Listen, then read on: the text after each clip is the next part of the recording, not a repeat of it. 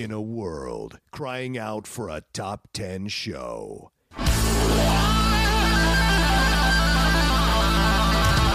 John Roca and Matt Nost are here to bring you the top 10. Take it away, boys.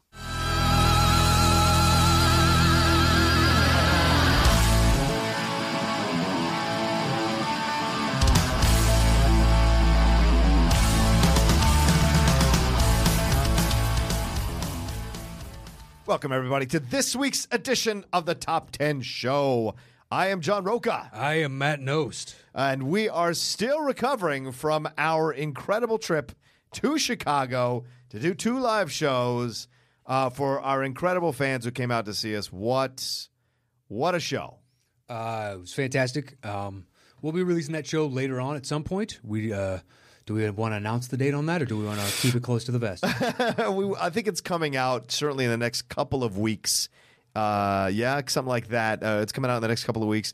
You know, it's kind of like we have to edit that thing, get it through run it through the processor and all that jazz. But also, it's kind of, we want to make you all wait a little bit. Those of you who couldn't come to the show, wait a little bit, and then you'll get to listen to the audio of it. It was a hell of an experience. A lot of shit went down. Yeah. I think the secondary benefit of that is those that came, maybe hopefully in that short amount of time, forget a few things. So then they're like, oh, yeah. Right. That part. I forgot about that part. Yeah. Fucking Malort. Which is, Polish turpentine that they pass off as booze. Oh, my God. To people. I think by the second show, I was drunk by the second show. And I was eating tater tots and onion rings on the stage. You don't remember it? I do remember that. I didn't think I was that drunk, but it seemed to me okay to eat tater tots and onion rings in the middle of a show.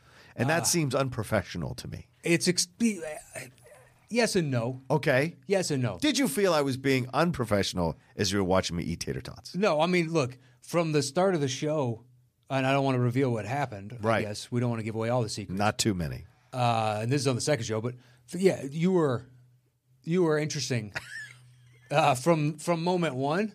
But I think it devolves pretty quickly with what we did to open and then where that went right after that, which I wish we had video of that. Yeah, the craziness that transpired in the room. Yeah. That show will be, we're going to release them as 2 separate.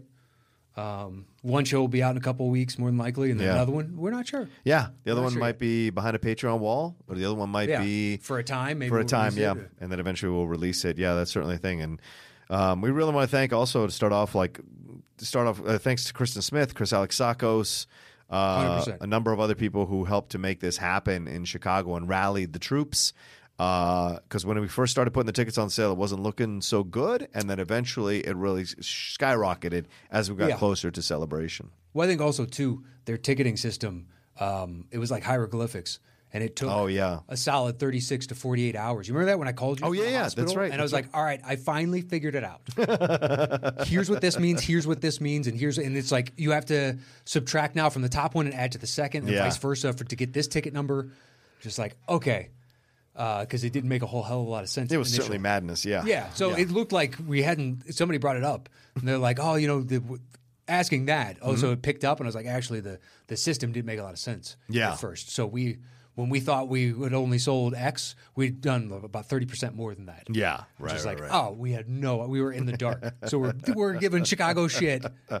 Because we didn't sell out instantly. God damn it! No, we wanted to. We wanted to because London was almost sold out within the first 2 weeks. Yeah. So to see it. Yeah, then it was the final trickle for those last 20 seats to eventually sell out. That was it's all right, though. We got there. Yeah, we did.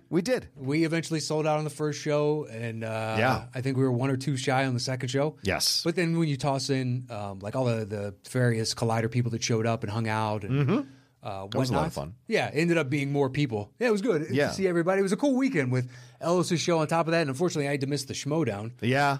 But I'm sure that was, crazy nuts, 1,000 people. Yes. And congrats to, all the people across the board. I'm happy to have missed it because all those people got stuck in Chicago. And they had to deal with getting back to LA. And as we're recording this, there's still some people stuck in Chicago who are leaving tonight. Oh, that's brutal. Yeah. Or leaving in the morning, which is insane. Yeah, that's So, that's the kind of situation that you're dealing with here in the weather of Chicago. And I left Saturday morning when it was sunny and beautiful and Yeah. the weather was fine. And it was later on the day that everything started falling apart. And then the next morning, when everybody woke up and it was like snowing all over the place. I left at 7 o'clock. It was fine. 7 o'clock that night? That night. Oh, yeah. Because the pilot Saturday came on night. and was like, we are getting out of here at the right time. We were like, sweet. It was perfect timing. Yeah. Yeah. And then so I flew Alaskan. There was no volume, no audio on the in-flight movie stuff. Yes. And it's awesome. There's a couple hundred things to choose from. Wow. So she apologized to the flight attendant, tried to move us, and we were like, nah, screw it. We Yeah. get movies on our phone, but it's not the same thing. It's a little bit bigger on there, and it's easier as opposed to having to look down and shit. Right. So she was like, well, you want any booze? You want any... Here, take some food. You want a hooch? Take some of this. We got extra drinks. Like, we didn't drink. We just, you want to top off on that, Diet Right, Coke or that right. water or whatever the case is. Oh, that's nice. Yeah, it was that plus free food. Can't argue I was that. pretty happy with that. Jesus, yeah. can't And argue thankfully that. not stuck in Chicago. I mean, 2 days before we got there, it was like upper 60s, low 70s. Yes. And then when we got into town, we got there before you did. It was Yep. fuck you weather. And then after that, it was crap turning into rain on Thursday night. Right. But it wasn't as cold as it was on Friday or Saturday, which is weird. Dude, I flew in the night before, fighting off that bronchitis shit that I was struggling with on the Z-Pack. Yeah. I was struggling. Yeah, no, I've had it. It's not good. It's not. And then that afternoon, I slept maybe 4 hours in the hotel room. Maybe. Because I have a tough time sleeping in the day. I can nap. I can't sleep, Sure. right? Because it's mixed with the schedule. I slept maybe 2.5 hours on the plane. But when we got to the venue, I felt the energy of being there and excitement and all that, and we set everything up.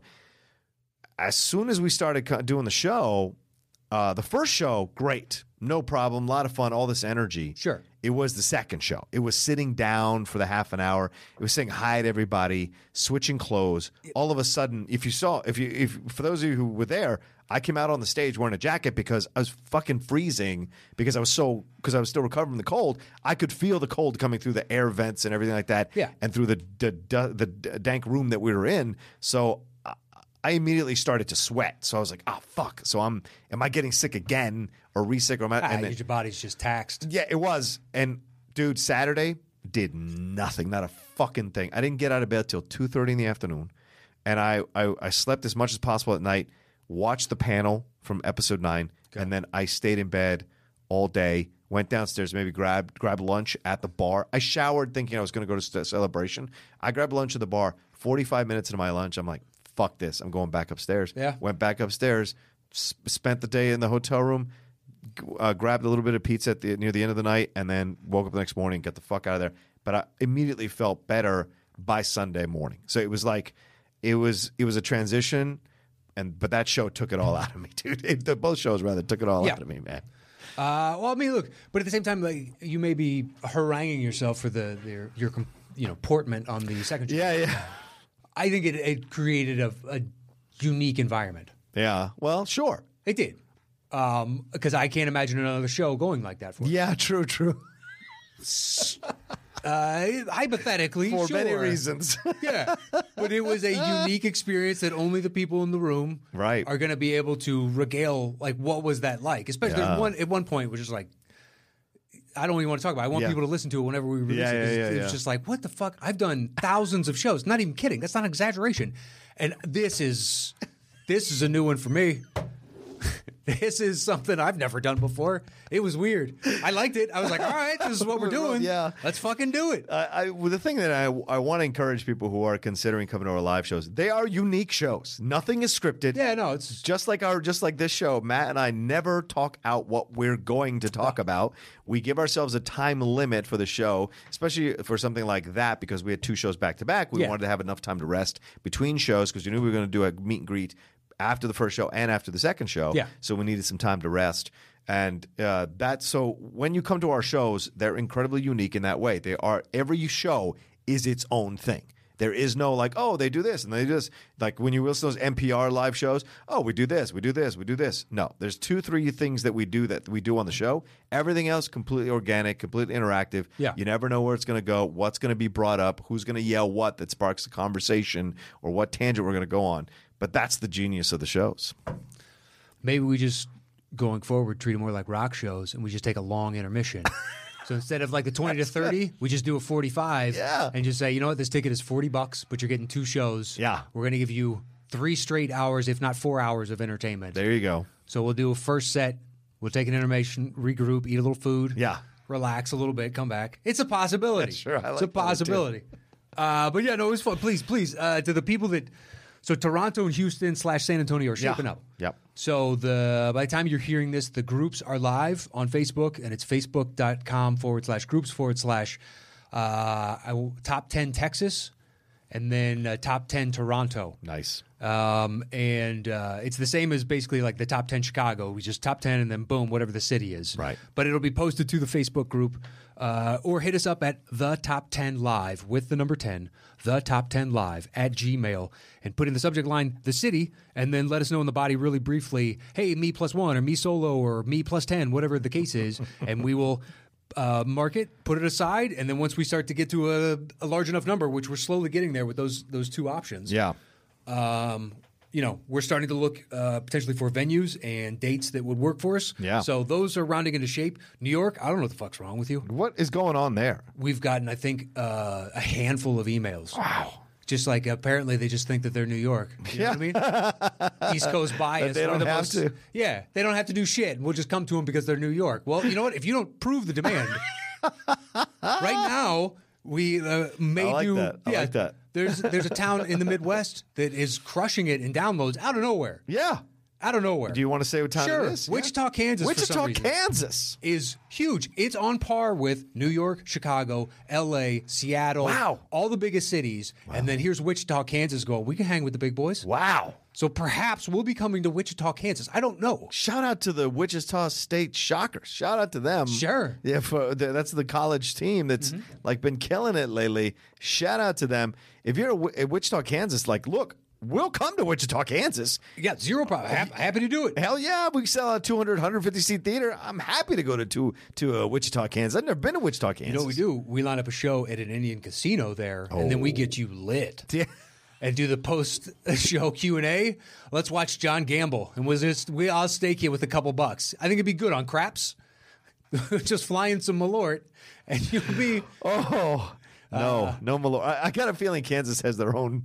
Yeah. Has their own... I'm glad I don't drink. I would have done more than likely something stupid, too. Yeah. Although I never drank when I performed. Oh. That was the respect. rule. I waited till I got off stage. Wow. Yeah, some nights it was harder than others. I'm sure. Occasionally I would take like a beer up with me on the second show, but I never drank. Right. Because... I don't know. I think it's part of the show. It's an interactive part of the show. Sure. I can handle it. If I was to fall down or get into some situation with somebody, like legitimate situation with somebody, I think that's where, okay, that's a problem, right? But I never do. It's always playful and fun, and the fans go along with it.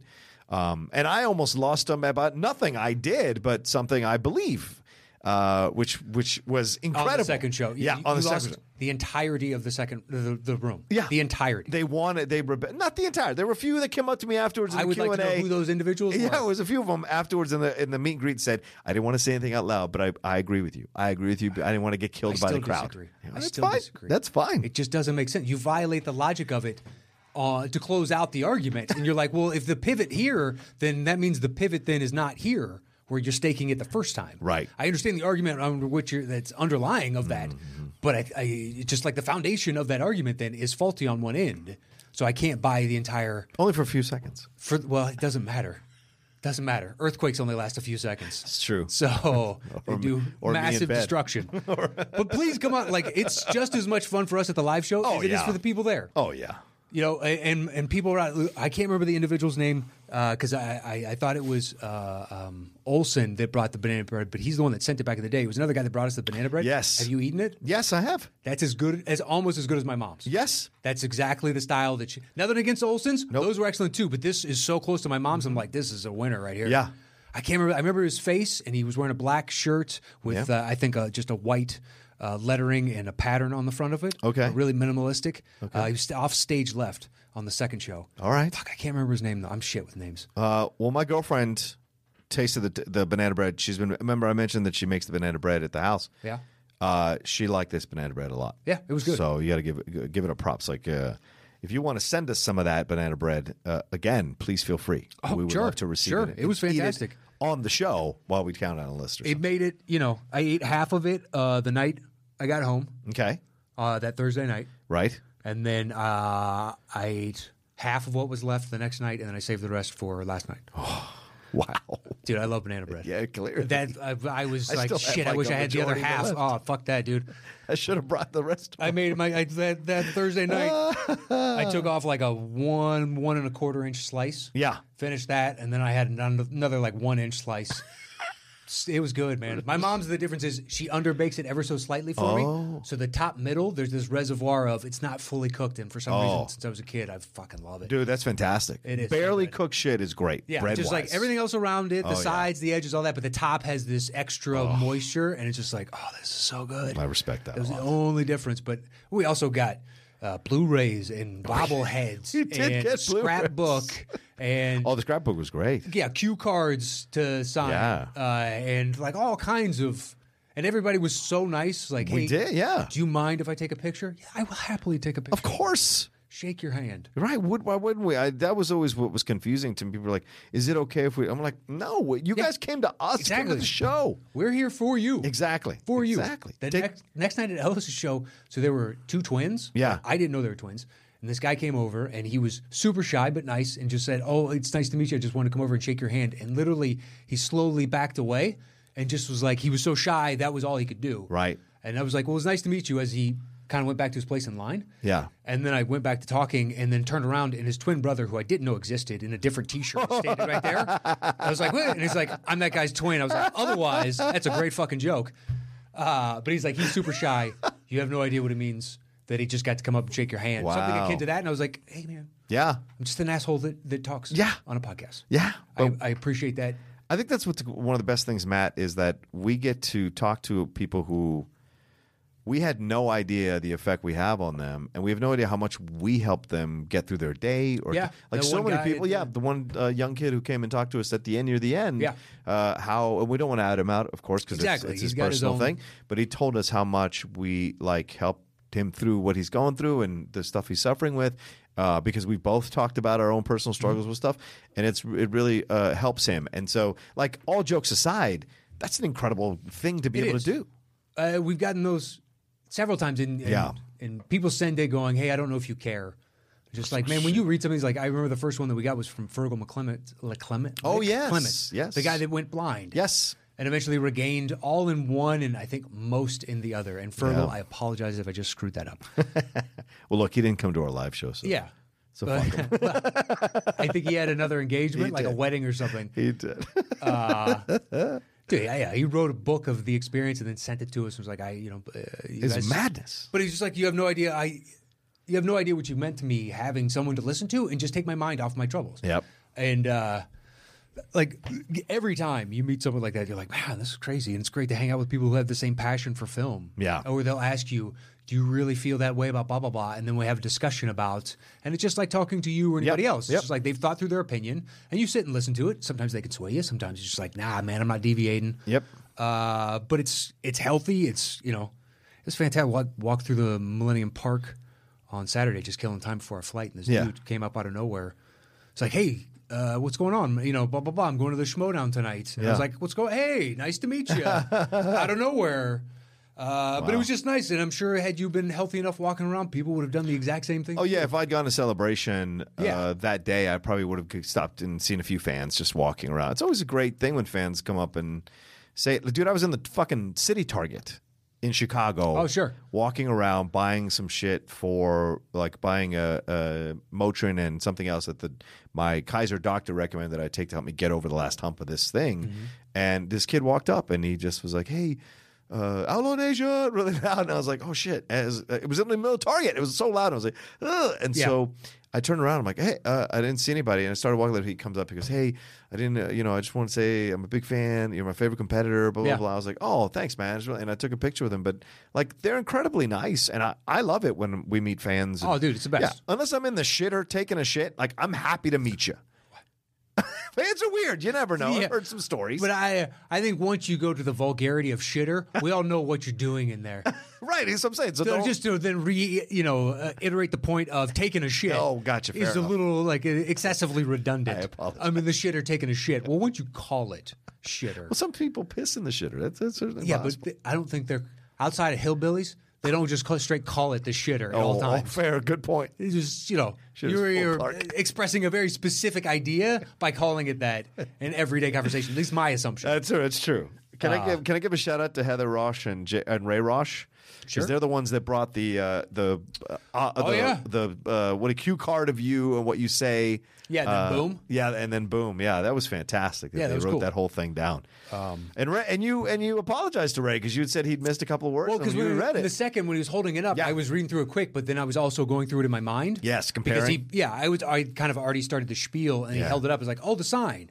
Yeah. And then I went through and I was like, that's not right. And then afterwards, I posted it and I read it, and I was like, you know what? I apologize. Yeah. You were 100%, but it's also in the moment, and Yeah. in the context of what transpired over the course of 2 shows. Yep. That was a lesser evil amongst. Oh them. no, absolutely. But yeah, I apologize. I'm sure he, on some level, appreciated me saying you fucked it up, man. Yeah, of course one he did. job. He enjoyed it. Jeremy was great too. Jeremy coming in for me, dude. Jeremy is like my favorite. Quickly becoming my favorite fan. One of the nicest guys. Yeah, because he's just got a smile on his face all the time. My parents sought him out. Did he come? Oh, really? Legitimately, my mom That's was like, awesome. "Did he come? Is he coming?" And I was like, "I don't know if he bought tickets." And then suddenly there were 2 reserved seats. Yeah, I saw his name. Yeah. but I didn't know if he was coming. Me either, because Hasso bought 2 seats for Right, someone else, right. as a gift. And Yeah. thank you to Matt Hasso. That was Yeah. really Thank you, sweet of Matt. you to do. Yeah. So and then to see him, there were so many are putting faces like Eric Grebner getting to meet him, the guy that gave Yes, the relist. yes. And he was like, "Hey, I'm Eric was so Grebner." awesome. And I was like, "The relist," with the look on his face of like, "Oh, you know." Yeah, you know what? Yeah. You remember me, yeah. I remember that happened with Ashley Prowse in London. Oh, yeah. Because you're like, "Oh, hey, Matt, I'm Ashley," and I was like, "Prowse?" Because how many Ashleys do Right. we have? They're Patreon members. Yeah. He's the only one that I That know we of. thought were women and are men. Yeah, and it turns out he actually had to correct us. I'm actually a dude. Yeah. I remember it came up on a Thunderdome or something. Right. But then he said later on, I was like, "Oh, my girlfriend was pretty impressed. You actually remember my name." And I was like, "There aren't too many Ashleys." But not a problem, bro. Like, I am happy. I'm happy every time I can remember someone's name. Yep. I remember all your faces for the rest of my life. Oh. The names I'm pretty shit on. Yeah, that's kind of how we are. Shout out to Matt Lundstrom, who brought the Oreos that we used. Sure. The Game of Thrones Oreos. I want to give him a little sweet shout out. Kristen Smith, of course, but more for her husband. Not really Kristen. Sure. Because they didn't bring the fucking baby. Yeah, they didn't bring the baby. That was bullshit. It was a lot of bullshit. You bring the and then she baby. was like, "Well, if you come down and If you come find me on at Star Wars, Friday, you can meet my Yeah, child. No, trust me. That's not how this works. you should bring the baby because this will be the highlight of that baby's life." Yes. Coming, enjoying a vulgar show before she can understand what this is. Very true. Because 18 years from now, I can't imagine we'll be doing this. No, who knows? Who knows?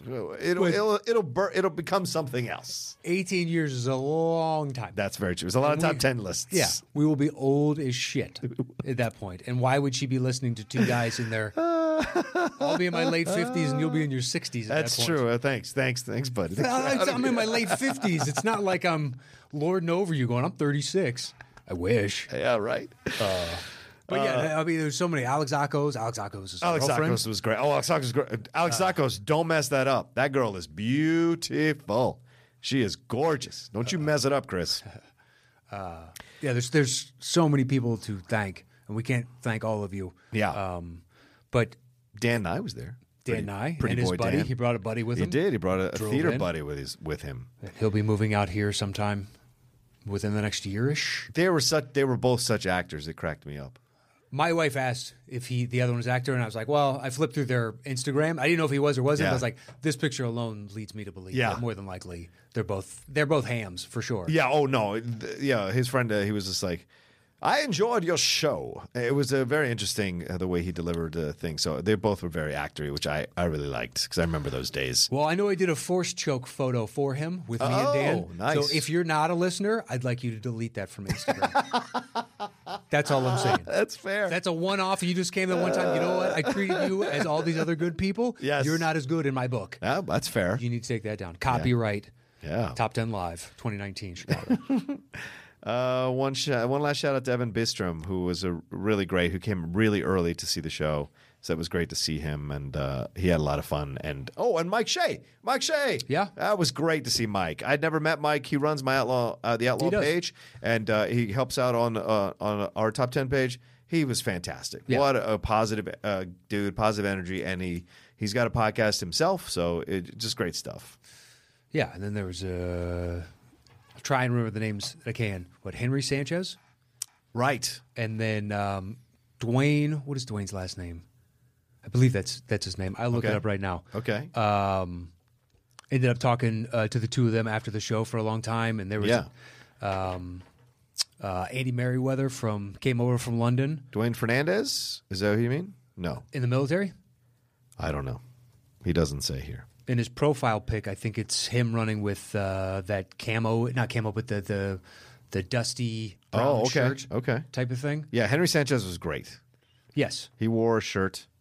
Yeah, hung out all night. Was so kind to any fan that wanted a picture. He's like, I'll gladly take it. Do you want it vertical or horizontal? And then just kind of did both so that they had options. It's like, that's really nice. Oh, yeah, Dwayne Burke. Yeah. Who always comes to our shows. He does. Dwayne's great. And he bought tickets for others in London. And there's a guy, I can't remember his name, but he's moving to the Canary Islands and ended up talking about that for 20 minutes. He's originally from Canada, but he can't.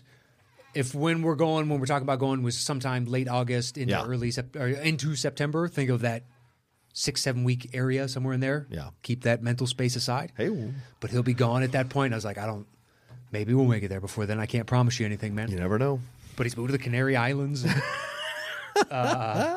And Merriweather, you might enjoy. He has like a YouTube page where he does show tunes, but not he'll do like Hamilton themed shows, and he's had London cast members on with him. Wow! And sometimes there's like improv-y songs with it that he's writing on the fly and whatnot. Interesting. Yeah, and you're just like, holy shit, man! I'm down. So Mr. Andy Merriweather, check him out. I want to say it's like A Merriweather. Or something along those lines. Sounds about right. But it was just like, oh, that's really cool. Yeah. It was A Merriweather 10. Number 10. You can hit him up there. But it was like, oh, that's really interesting. I remember Greg Olson, he had a YouTube channel where it's like he goes back and looks at a year's films from history and shit. Just like, I love hearing about you people creating content too. And I'll go check it out if you let us know. Sure. We're a community. So try and support as best we can. Yeah. And thanks to everybody who's been getting the word out about this show and about this feed and tweeting about it, retweeting about it. Like, keep telling people about this feed. Go on to the Schmodown page, the Movie Trivia Schmodown page, and tell people about the show. Let people know that it's got its own feed now. It's jumped to where it's jumped, and come sign up with us so they can listen to this content. Because we're building and building and building more and more as we do more of these live shows. Want to bring more and more people. Thanks to everybody who brought a new person. Some people brought their girlfriend or boyfriend or friend for the first time to listen to us, and we've never disappointed. No. We will convert a fan live. That's really easy. Yeah. Unless they just hate movies, and then why did you bring them? Yeah. Even if they have a passing understanding, not even.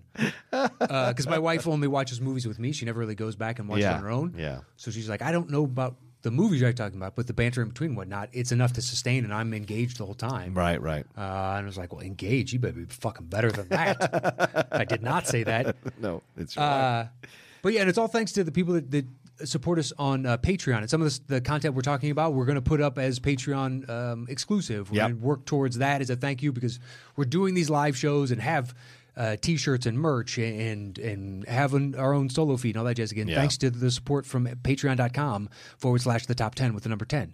Anything you want to do there to help us out, we really appreciate it. If you don't, please just download every week. Yep.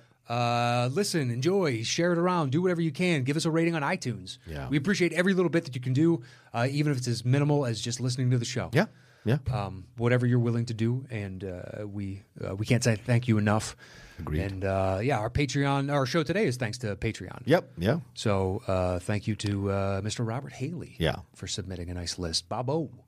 He suggested top 10 3-hour films in honor of Avengers Endgame coming out because it was announced as a 3-hour, 2-minute film. We've done enough jibber jabber. Sure. Let's get to it. How you feeling? I'm good. Okay. You know, I will soldier through. Let's do it. Yeah, Matt's a little under the weather. Yeah. I'm trying to believe in my heart that I didn't give him my sickness because we didn't swap any kind of spit. So hopefully. I mean, it is a chest congestion. Oh, son of a bitch. But I mainly just feel tired. Okay. I just feel run down. Okay. But I think my sleep schedule is all sorts of. We didn't fall asleep till 5 in the morning after Thursday's show. Right. Slept till 1. Then the next I tried to make ourselves go to bed as early as we could because we had to get up to get out of our place. Right. And so then didn't sleep on the plane, and then getting up yesterday, I slept okay. It's just I think it's mostly just fatigue. Okay. So I was washing my hands a lot. I wanted to make sure I didn't give anybody anything. But we also shook 400 or 500 hands. Oh, that's a possibility. Yeah. There we go. A lot of hands. God damn it, Mike Shea. Happy to have the sickness. It was worth it in my book. Agreed. All right, Matt, how does the show work? Once we set a topic, or a fan does, once again at patreon.com/the top 10 with the number 10. Thank you, Robert Haley. Babo! Then John and I go our individual ways and create personal top 10 lists. Show back up here. I do my bottom 3. He does his bottom 3. I do my next 2. He does his next 2. Then we trade one apiece. Once we have revealed our personal top 10 list, we create the shows between the two of us. Boom. Love it. All right. Start us off, my friend. I'm just going to jump right in. Yeah. I imagine we're going to have a decent amount of crossover. I hope so. But also some that, I can already think of one that you're going to have that I don't have. Okay. Just because I haven't seen it yet still. All right, But fair. I did end up watching a couple movies for this. Wow. I set it aside knowing we were going to do it. I was like, all right, I really need to see this film. I've been holding it off. Okay. Perfect fucking week to do it. Okay. So 10 for me is the right stuff. Oh, great choice. Do I have it on my just off the off the edges? That's fine. Yeah. That's fine. I was surprised at how many 3-hour films I liked. I know. You could easily do. It's like you could talk me into. Sure, you could put that one over Right Stuff. Yeah. I like Right Stuff because it's kind of an impossible story on some level to really accurately tell. Yeah. Because it spans so many years, so many astronauts, so much of the program, the politics of NASA, getting the funding, et cetera, et cetera, et cetera, the Cold War around it, and some people fault it because it doesn't really have kind of an arc, you know what I mean? It's just like it's a straight drive through towards the end. But I don't mind that because of the feat of pulling it off. Yeah. I appreciate that, and it's interesting because you learn types of things that you didn't know. Now you juxtapose that with First Man, Right. and suddenly Buzz Aldrin wasn't made to look like quite the douche he was in First Man. And he's not really a douche, but he's the guy that has no filter. Yeah. A few times just says something, and they're all like, a little soon, dude. And he's like, we're all thinking it. And you're like, it's kind of an asshole thing, but we are all thinking it, sure. We just don't want to acknowledge that yet. People died, God damn it. Respect the dead. Yeah. But when you have that many people, inevitably somebody's not going to, and that's whatever. So just the feat, plus the cast across the board. Yeah. I mean, you got a young Ed Harris. You got a young Dennis Quaid. Yeah. The guy that goes on to Tremors, can't pull his name. Oh, yeah. Sam Shepard. Or no, Sam Shepard's in it. He plays Chuck Yeager. Scott Glenn. Scott Glenn. Right. Bunch of guys. Jeff Goldblum's in this thing. Yeah, he's one of the Shearer. FBI guys. Yeah. Harry Shearer's the other. Yeah, so many going people. around trying to recruit. Yeah. A lot of wives are in this thing, too. The woman, the blonde woman from... Fred Ward's in this thing. Fred Ward is. Yeah, his He plays wife. Gus Grissom. His wife is the lady from Alien. The blonde from Alien. Who freaks out when the blood comes spurting out. Oh, God. Yeah. Yeah. Yeah. So, I mean, all these actors, right when a bunch of them are about to break, or some of them were kind of newly established-ish, and they're all giving solid performances across the board. You're playing American heroes. Yes. So there's a certain ideal that you would, some of them have to aspire to and to achieve in order to pull this off. But it's super interesting. Yeah. And if you don't know anything about the early space program, this is a nice, this, I'd say from the Earth to the Moon. Yes. And then Fantastic. First Man after that, but First Man solely focuses on one. I think the others kind of tell the breadth of more of a story. If anyone wants to catch that Apollo 11 documentary, I don't know if it's still showing in theaters. Definitely go see that. It's incredible. See it when it comes out on the streaming sites. Also, there's a 4-hour documentary which I discovered as I was sitting in my hotel room on a Saturday. This past Friday on PBS. It's called Chasing the Moon, and it's supposed to be incredible about the 1969 mission to the moon, Apollo 11 mission to the moon. Yeah. 4-hour doc with all kinds of unseen footage that has been remastered, all kinds of audio that you haven't heard before, incredible new score. Sweet. Yeah. So I'm in. as soon as I discovered that, it's on PBS. So it's either on their app or you Okay. can watch it online at their place. I want to say I can get it on Amazon then. Yeah, because probably. Amazon has other PBS programs. Oh, yeah, good. I think they Yeah, have yeah. Nova, so maybe they've got that too. The PBS has an app on the Roku, so I'll watch stuff on there all the time that I don't watch actually as it's showing on PBS. I'll wait till it shows up on the Roku app and I'll watch it on there. It's Perfect. great. Yeah, it's so good. Yeah, I'm in on. Yeah, all the that space shit is fucking great. especially when you start thinking about like I remember reading years later, like say 90s, the random Texas Instrument calculator that everybody had. yeah. You had one of two versions that had more calculating power Yeah. than the actual computer that ran the spaceship and lander. Wow. Jesus Christ. Exactly. Now, what you're asking that computer to do is utterly different, but at the same Right. time, the computational power, and I don't know if maybe it was a graphing calculator instead of just the straight Texas Instruments standard scientific, but I believe it was the scientific because I had one at the time for math class. Right. And they're like, oh, actually, this is, you got to be shitting me. Yeah. They got there on less than, the average SD card has more memory than that thing. Yeah. It's like, Jesus Christ. Good point. Good point. Yeah, Jesus. the walls are paper thin. That's where sometimes when I don't, I believe we went to the moon. I'm not one of the conspiracy theorists. When like they start Ellis. piling up, like, look at all these hurdles. And really, we did this in the 60s? Like, I understand what you're saying. Right. But there's no way the government can keep a secret like that. All these their people? systems, all Yeah, these people. please. Thousands of people Yeah. for 50 years? Yeah. Never going to happen. Never going to happen. Agreed. So it's just like it invalidates. All your JFK ones make more sense to me than this. That's fair. Yeah, because we don't know. Yeah. Whereas this one is just like, we left shit up there. Yeah.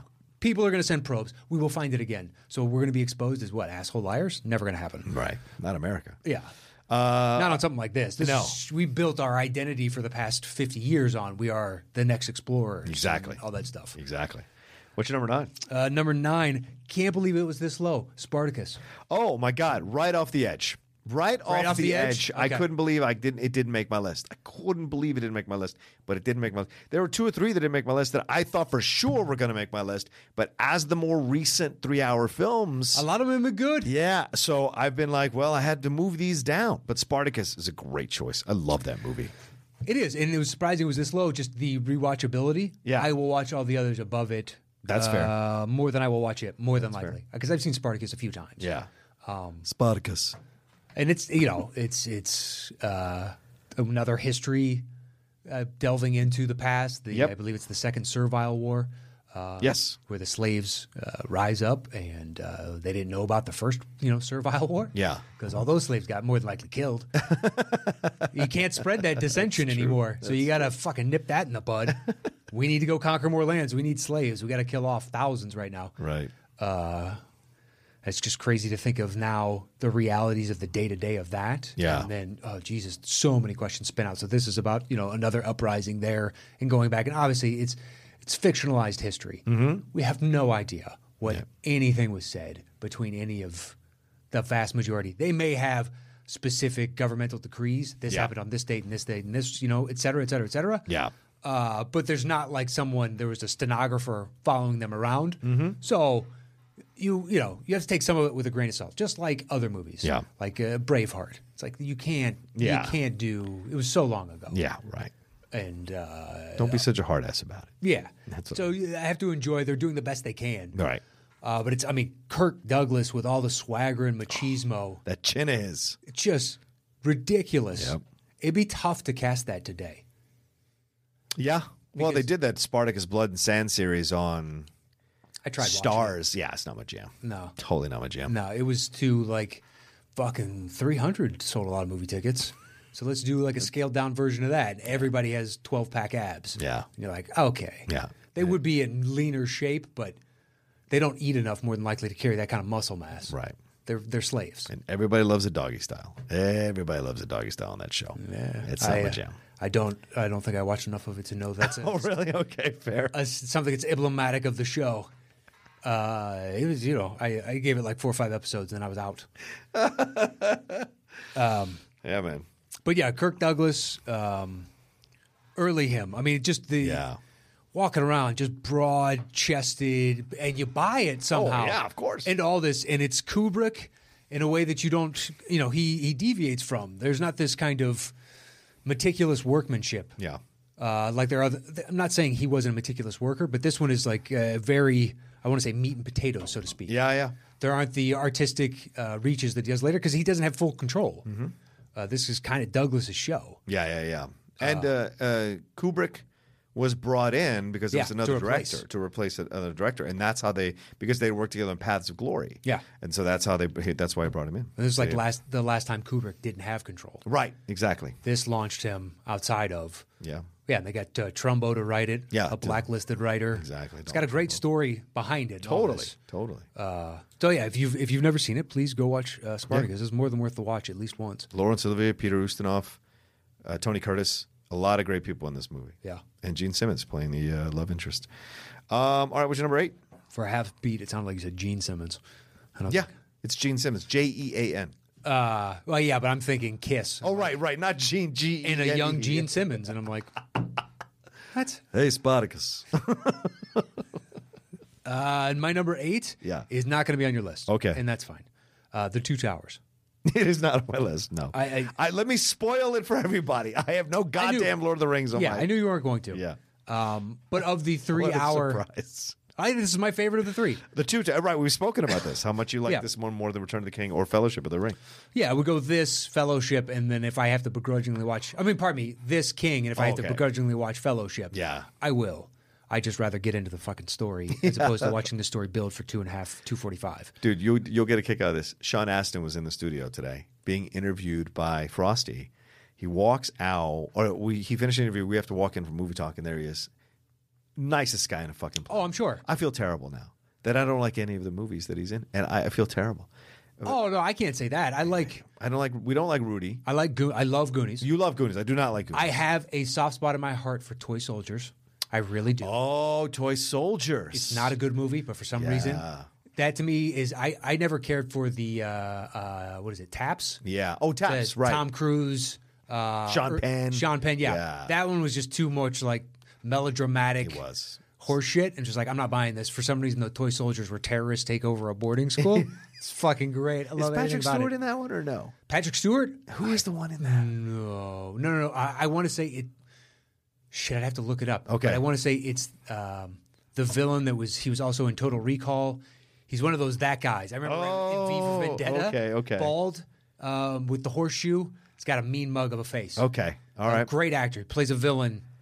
I think he's the head because they have his secondary is this dude with dyed like bright blonde hair. Okay. And I can't picture him in anything else, but he sticks out in this. Okay. All right. But yeah, I got a soft spot for that. Wow. Louis Gossett Jr.'s up in this motherfucker. Okay. Is he a teacher or like the principal? Or he's one of the He works masters. at the school. Yeah. How funny, man. Yeah, I'm not going to sit here and tell you it's a good movie. No, but you got to think for it. I genuinely enjoyed it. Yeah, can't deny it. Caught me at the right age on whatever one of the pay channels when I was like 12, and I saw it a bunch of times. Just like, it's a movie. It's better than anything else that's playing on the 20-some-odd other cable channels. Yeah. My girlfriend's convinced that I just do not like him. And I'm like, I can't. And we went through all his stuff, and I was like, oh, yeah, I guess maybe I don't like a lot of his stuff. I don't understand why. What else? I liked him on Stranger Things, but that's not a movie. That's not really. Yeah, right. He did Goonies. What? He was fine at 50 First Dates. Memphis Belle, I liked. Oh, he was funny as shit. 51st Dates. He was in Memphis Belle. Yeah, he played Sergeant Richard Rascal Moore. Encino Man. I like Encino Man. Yeah, I don't mind Encino Man. Courage Under Fire. He was in Courage Under Fire. Don't remember him in that. It's all Damon and Meg Ryan and right. Or the Lord of the Rings, 51st Dates. He did a bunch of Sandler ones. He did. And those are just kind of hit and miss because Sandler, Yeah, he was in I like Click. what I like of his. He was in Click. I don't mind that one. Yeah. See, not too much else, man. He gets into the late 2000s. It's just one-offs as you go through. Franklin and Bash. one-off the TV shows. So, and then he gets into voiceover stuff, a lot of voiceover stuff. So, he's done his thing. Lego Dimensions, Minecraft, Sophia the First, Teenage Mutant Ninja Turtles. So, he's made his business. Oh, you know that fucking Stranger Things, Justice League Action, What is the it? Lego thing reminded me of, on Brea where that Lamps Plus is, because there's the casting up. Oh yeah, at the commercials. Petco, by the Petco, yeah. Right up the street from there, there's that junkyardish antique. Yes. So they're going out of business. Oh, shit. For the first time ever, my wife and I went there yesterday. I've walked past that 150 Yeah, of times. course, of course. There's Room 5 and Acme are right up the street of them. A bunch of shows up there, and you see it all the time. Uh-huh. The only thing, they had like two things. The rest, it was so much junk, I couldn't believe, because they've been there 27 years. Wow. I don't know how you've sustained it, to be perfectly honest. Unless you just got a sweetheart deal and rent all that time ago, and this place was just trash, because there's no way you are generating enough money to pay current rent prices. Good for you. They're getting kicked out of their lease like the place is getting bought. I think they're turning into a Starbucks. But they had Another one. Yeah. They had a huge Han Solo Lego. It was, honestly, had it been better, but it was a neon type of thing. Oh, okay. But it wasn't a good neon. It was Gotcha. kind of slapdash. Right. But it was an official. It was. Wow. But a lot of shit has just been sitting out in the sun. So it's faded and Right. it's a little beat up and all that stuff. But I was like, oh, that's pretty cool. I wonder what they want for that. Everything's 20 to 50% off. Oh wow. But it's not good enough to put up. If it was in pristine or the neon was better, Yeah. I might have bought it because you could put it online and eventually get something for it. Oh, good call. I probably won't be able to do that. Why not? I'm not good at selecting stuff that people want to buy. This just has. I don't have the. It's got Lego. It's got Star Wars. It's a big neon. It seems obvious, is what you're saying. Well, just somebody put it downstairs in their movie theater Yeah. or in their gaming room or something like that. If it was a really cool neon, 100%. You can make a good profit margin on that. All right, fair. If you have to do a local pickup only kind of thing, because to Oh, ship yeah. that would be bananas. Yeah. I'm trying to sell my 3D TV, and no one seems to be wanting interested in it. So Well, because nobody bought 3D TVs when they came out. So there's no demand for it. I guess not. There's no demand. So if there's no demand in the primary market, there's no demand in the secondary market. Unless you find a collector that does not have that specific 3D TV. Especially because some of those studios are now coming out saying they're not going to make 3D material. Exactly. anymore. They tried it. They'll try it again in 10 years. I guess so. Yeah, you got fucked with that. I did. What's your number 8? That was my 8 was Two Oh, Towers. okay. So that's the best. Like, I like the Helm's Deep battle at the end. Yeah. Oh, great. I like the arc of the characters within that, because it's like a struggle the entire time. Whereas the end of the third one, it just becomes a fait accompli eventually when it's like the Ghost Riders come in and just all the dominoes. And when they don't, then the Eagles fly in and save the day. Right. So it's just like, it feels incomplete to me. Whereas Two Towers, it's tenuous. Okay. You don't know exactly where it's going, and I appreciated that about it. Yeah. Respect. What do you got at 10? Giant, which is one of my favorite James Dean movies. Not on my list. Yeah. James Dean, Rock Hudson, Elizabeth Taylor. Fantastic film. It's one that, for whatever reason, man, these are all our personal lists. This is a 3-hour film that I will watch all the fucking time. It's on TCM all the fucking time. If I flip on it, or I will sit and watch it. We did it on the Cinephiles with Steve, and it was just like, it's a film. I know people like East of Eden, or they like Rebel Without a Cause. This is my favorite James Dean movie. It shows what the future was possibly going to be for this actor, and the tragedy of the fact that this is the last performance you get from him on film. It just breaks your heart even more. And the message of the story, which is, like, progress is always marching forward. It's up to you whether you want to catch up to it or not. Yeah, and ride what the that wave. means. Exactly. And what that means, both positive and negative. And I like that. And it never turns off. I think George Stevens directed it. It never pulls any punches. It never goes in a certain way just to give you a happy ending. Actually, it doesn't necessarily have a happy ending, which I really appreciated about it as well. So that's why it's my number 10. All right, my number 9 is The Deer Hunter. That's. Did I punt? Oh, no, that was like number 11. Oh, right off your list. Yeah. Okay, fair.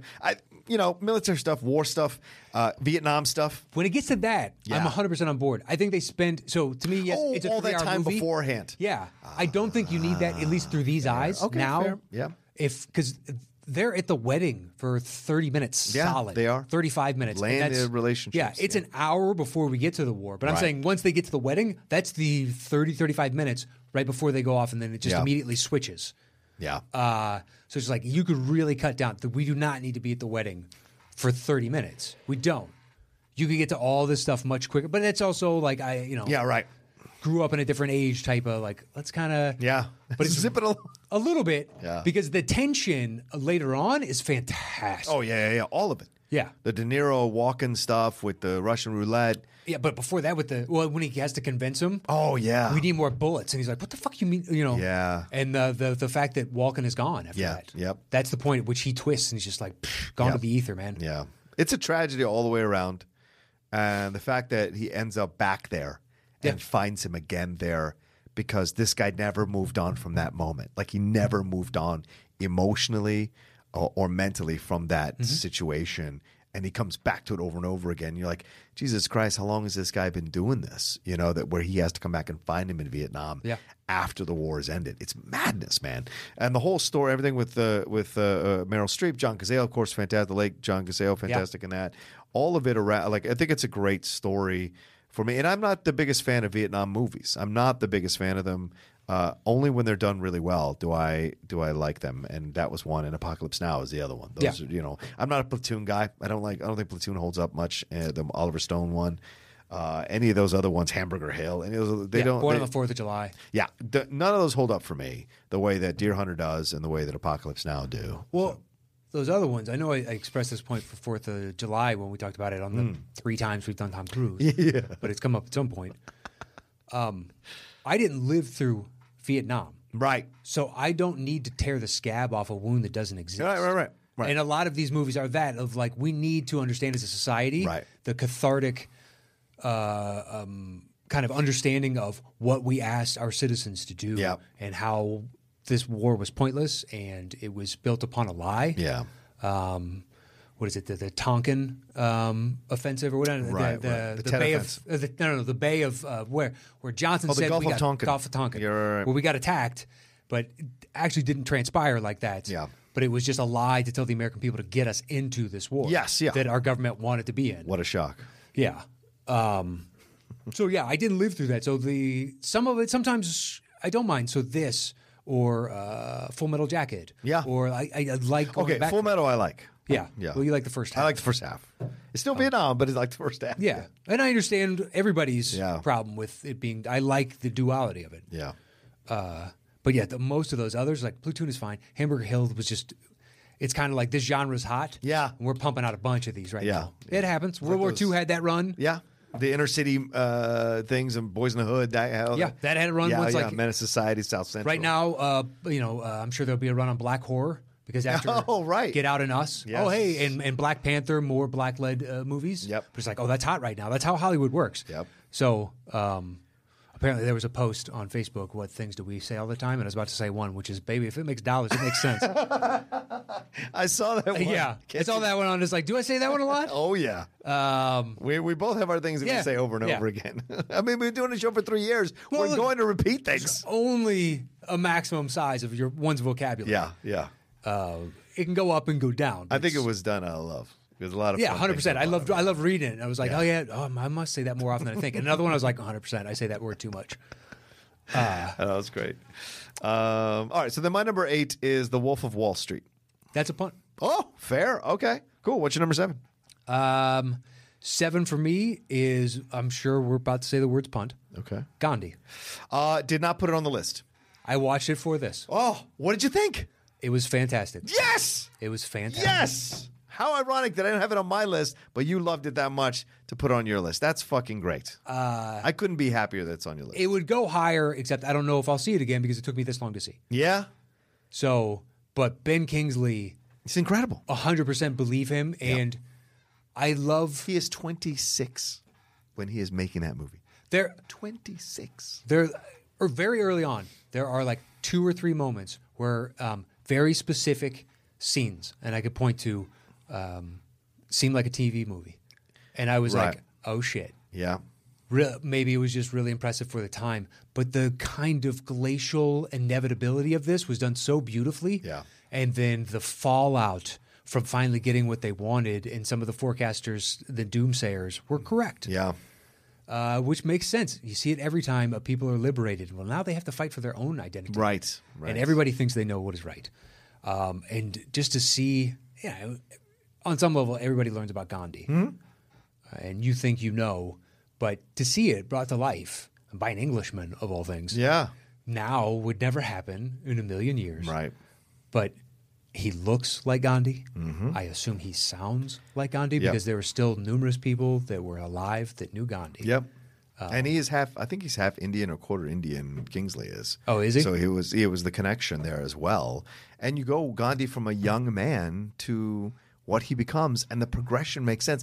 And they still give him uncomfortable moments of reactions to things. Yeah. He's not a perfect spiritual leader. Doesn't always have the answer. Exactly, and I love that. That's what makes the film come to life for me. Is it's an honest portrayal of a man progressing to this point in his life where he becomes what he becomes, and people grab these sayings and these thoughts and stuff. But this is all later on in his life that he came to this wisdom. So you, as a young person, will see this wisdom. You want to embrace this wisdom and try to put it in motion, but you're not always going to be able to do it. Just like he couldn't always be able to do it. Exactly. It's the progression of it that's really fantastic, and all the incredible actors. There's a lot of great British actors all through the film. Martin Sheen. John Gielgud, Candice Bergen. Yeah. The only thing that I will say, it doesn't bother me that you cast Ben Kingsley, but the end credits, Yeah. it is English actor, like one at a time. Oh, yeah, English actor, American actor, English actor, and then I believe there might be one Indian before it starts to go into two on a screen. Yeah. And now we start acknowledging the Indian actors, even though a lot of them were on screen more Yes. than all those. I understand they're the bigger names. You're right. But at the same time, this doesn't hold up well. Yeah, that I would don't not mind the hold up. Kingsley. That would not be happening now. Yeah. Well, just do it by screen time or something like that. Sure, just sure. like he had the most. Boom. This guy, the gentleman who's there's numerous Daniel Day-Lewis. Yeah. That one Out of scene. nowhere. Yeah. There are several young actors who eventually later on played like Middle Eastern characters and Indian characters, whatnot, played of that region, Pakistani or Afghanistani or all that. Just like, oh shit, that guy. Oh, I've seen him in a million things. Maybe this was like his first, real gig. Well, if you saw Dumbo, the guy who plays Nero in Gandhi is the guy who has the snake around his neck. That's the same actor. Yeah, he was the I want to say politician or / diplomat in Temple of Doom. Oh yes. It was just like Dr. Jones, like talking to him because he is the westernized face of this tribal cult-like thing. Yeah. He's the one that's smoothing things out so they can keep doing what they want to do. And Ian Charleson, who plays the priest, is from Chariots of Fire. That's the guy from Chariots of Fire. Okay. If you've ever seen Chariots of Fire, so yeah, all around. I'm so happy it's on your list, man. It was really good. Yeah, I love that movie. I feel terrible that it didn't make my list, and I may have to rethink my list now. But yeah, absolutely. Okay, what's your number 6? 6 is Malcolm X. That's my 6. Yep, Malcolm X. I couldn't break the top 5. I wanted to make that, and I'm like, no, I can't. With all good conscience, I can't put it in the top 5. It just doesn't stack up. One we're about to get to on mine, I know I'm going to watch this 10 more times. Yes. Like 10 times more than I will watch Malcolm X. Yep. And I enjoy the film so thoroughly now with each repeat. It's actually grown because I thought it was okay when it came out. Whereas Malcolm X is I will revisit it. Yeah. But it's just the rewatchability isn't as high as, say, my top 5. Right. I agree with that. And that's just for me as a 40-year-old white guy. It's the opinion there. If it's for others, be like, it means so much more to me. 100% understand. Yeah. It's kind of like when Silvestrini had Father of the Bride, her number 1, Steve Martin re-list. I think that's what it was. Be like, it's because of my dad. And be like, I can't fight you on that. That makes all the sense in the world. I have movies like that myself. But Malcolm X, I mean, we've talked about it we have several times. Such a great film. It is. It's a little bit uneven at certain spots, which I think is why it keeps it out of my top 5. But it's still such a fantastic performance from Denzel. It's a very authentic interpretation of Alex Haley's book. And you at least get a window into this world, and it's up to you if you want to go and explore it more and find out and find his. And I guarantee you, if you have even a passing interest in Malcolm X and you have not listened to his speeches, go and listen to his speeches. It will blow you away what this man could do with his speeches and how he could convince you of certain, or at least convince you to look at things in a new perspective, in a new way. And the movie captures that in a number of moments with what Denzel's doing. It isn't just the fiery speeches. It's more about how he intelligently breaks things down when he talks about things. And you're just like, oh, shit. Yeah, once, it's nice because he's what you hope a lot of people are, most people, if not all, is when confronted with new information, is willing to reassess a truth that Exactly. he believes is concrete. Right. And that's not easy. Nope. A lot of people can't do it. No, they just blindly, Yeah. this is what I believe, and there's nothing you would say that can sway me. And Right. I understand that. We all have those types of things. Yeah. But, he was leading the charge in one specific, down one direction. Yeah. And then saw the hypocrisy, saw the layers upon layers of bullshit. Yeah. And then eventually was like, this is not what I believe. Right. And I just strike out on my own, no matter how difficult that is. And ultimately, it cost him his life. Yeah. Yeah. But it's such an interesting time in human history. You couple that resistance and that movement with like Gandhi, Yes. who we just talked about, Yeah. where you need to stand up to hatred with love and compassion and opening your arms and turning the other cheek and doing other things that are way more difficult than to fight back. Yeah. In these types of instances, because it's just Yeah. it's weird that happened not too long ago. Yeah, I know. It's kind of mind-blowing. It is. It's only 50 years ago. My number 7 then is Ben-Hur. Not on my list. Yeah, that's fair. This is one of those, like the Silvestrini. This is one of those ones that I love this movie to pieces. Watched it with my family growing up. The lessons of the movie, this guy who is a Jewish prince in his town, confronted with a Roman soldier who used to be his best friend growing up. Mm-hmm. This Roman soldier wants him to betray the other Jewish citizens who are talking negatively about Rome. Yeah. He won't do it. So the Roman guy thinks he's betraying him, and so he trumps up charges when an accidental a tile from the roof exactly. falls down.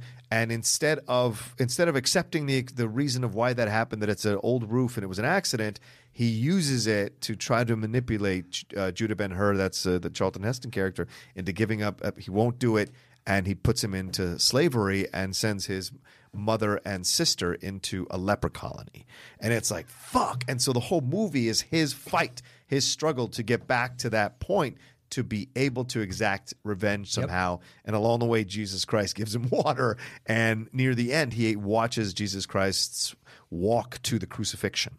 And it's just so powerful. And in the meantime, he becomes a king, or he becomes a prince again for Rome in some odd way, It's incredible. adopted almost. Yeah, he gets adopted officially because he saves one of these centurion generals from a sea battle, and the centurion general thinks that he has he's lost the battle, but he actually wins the battle, and because Judah saved him, he is revered in Rome as a general again, and so he adopts Judah for that. And it's just an incredible journey how it goes around, and it's a film I watch all the time.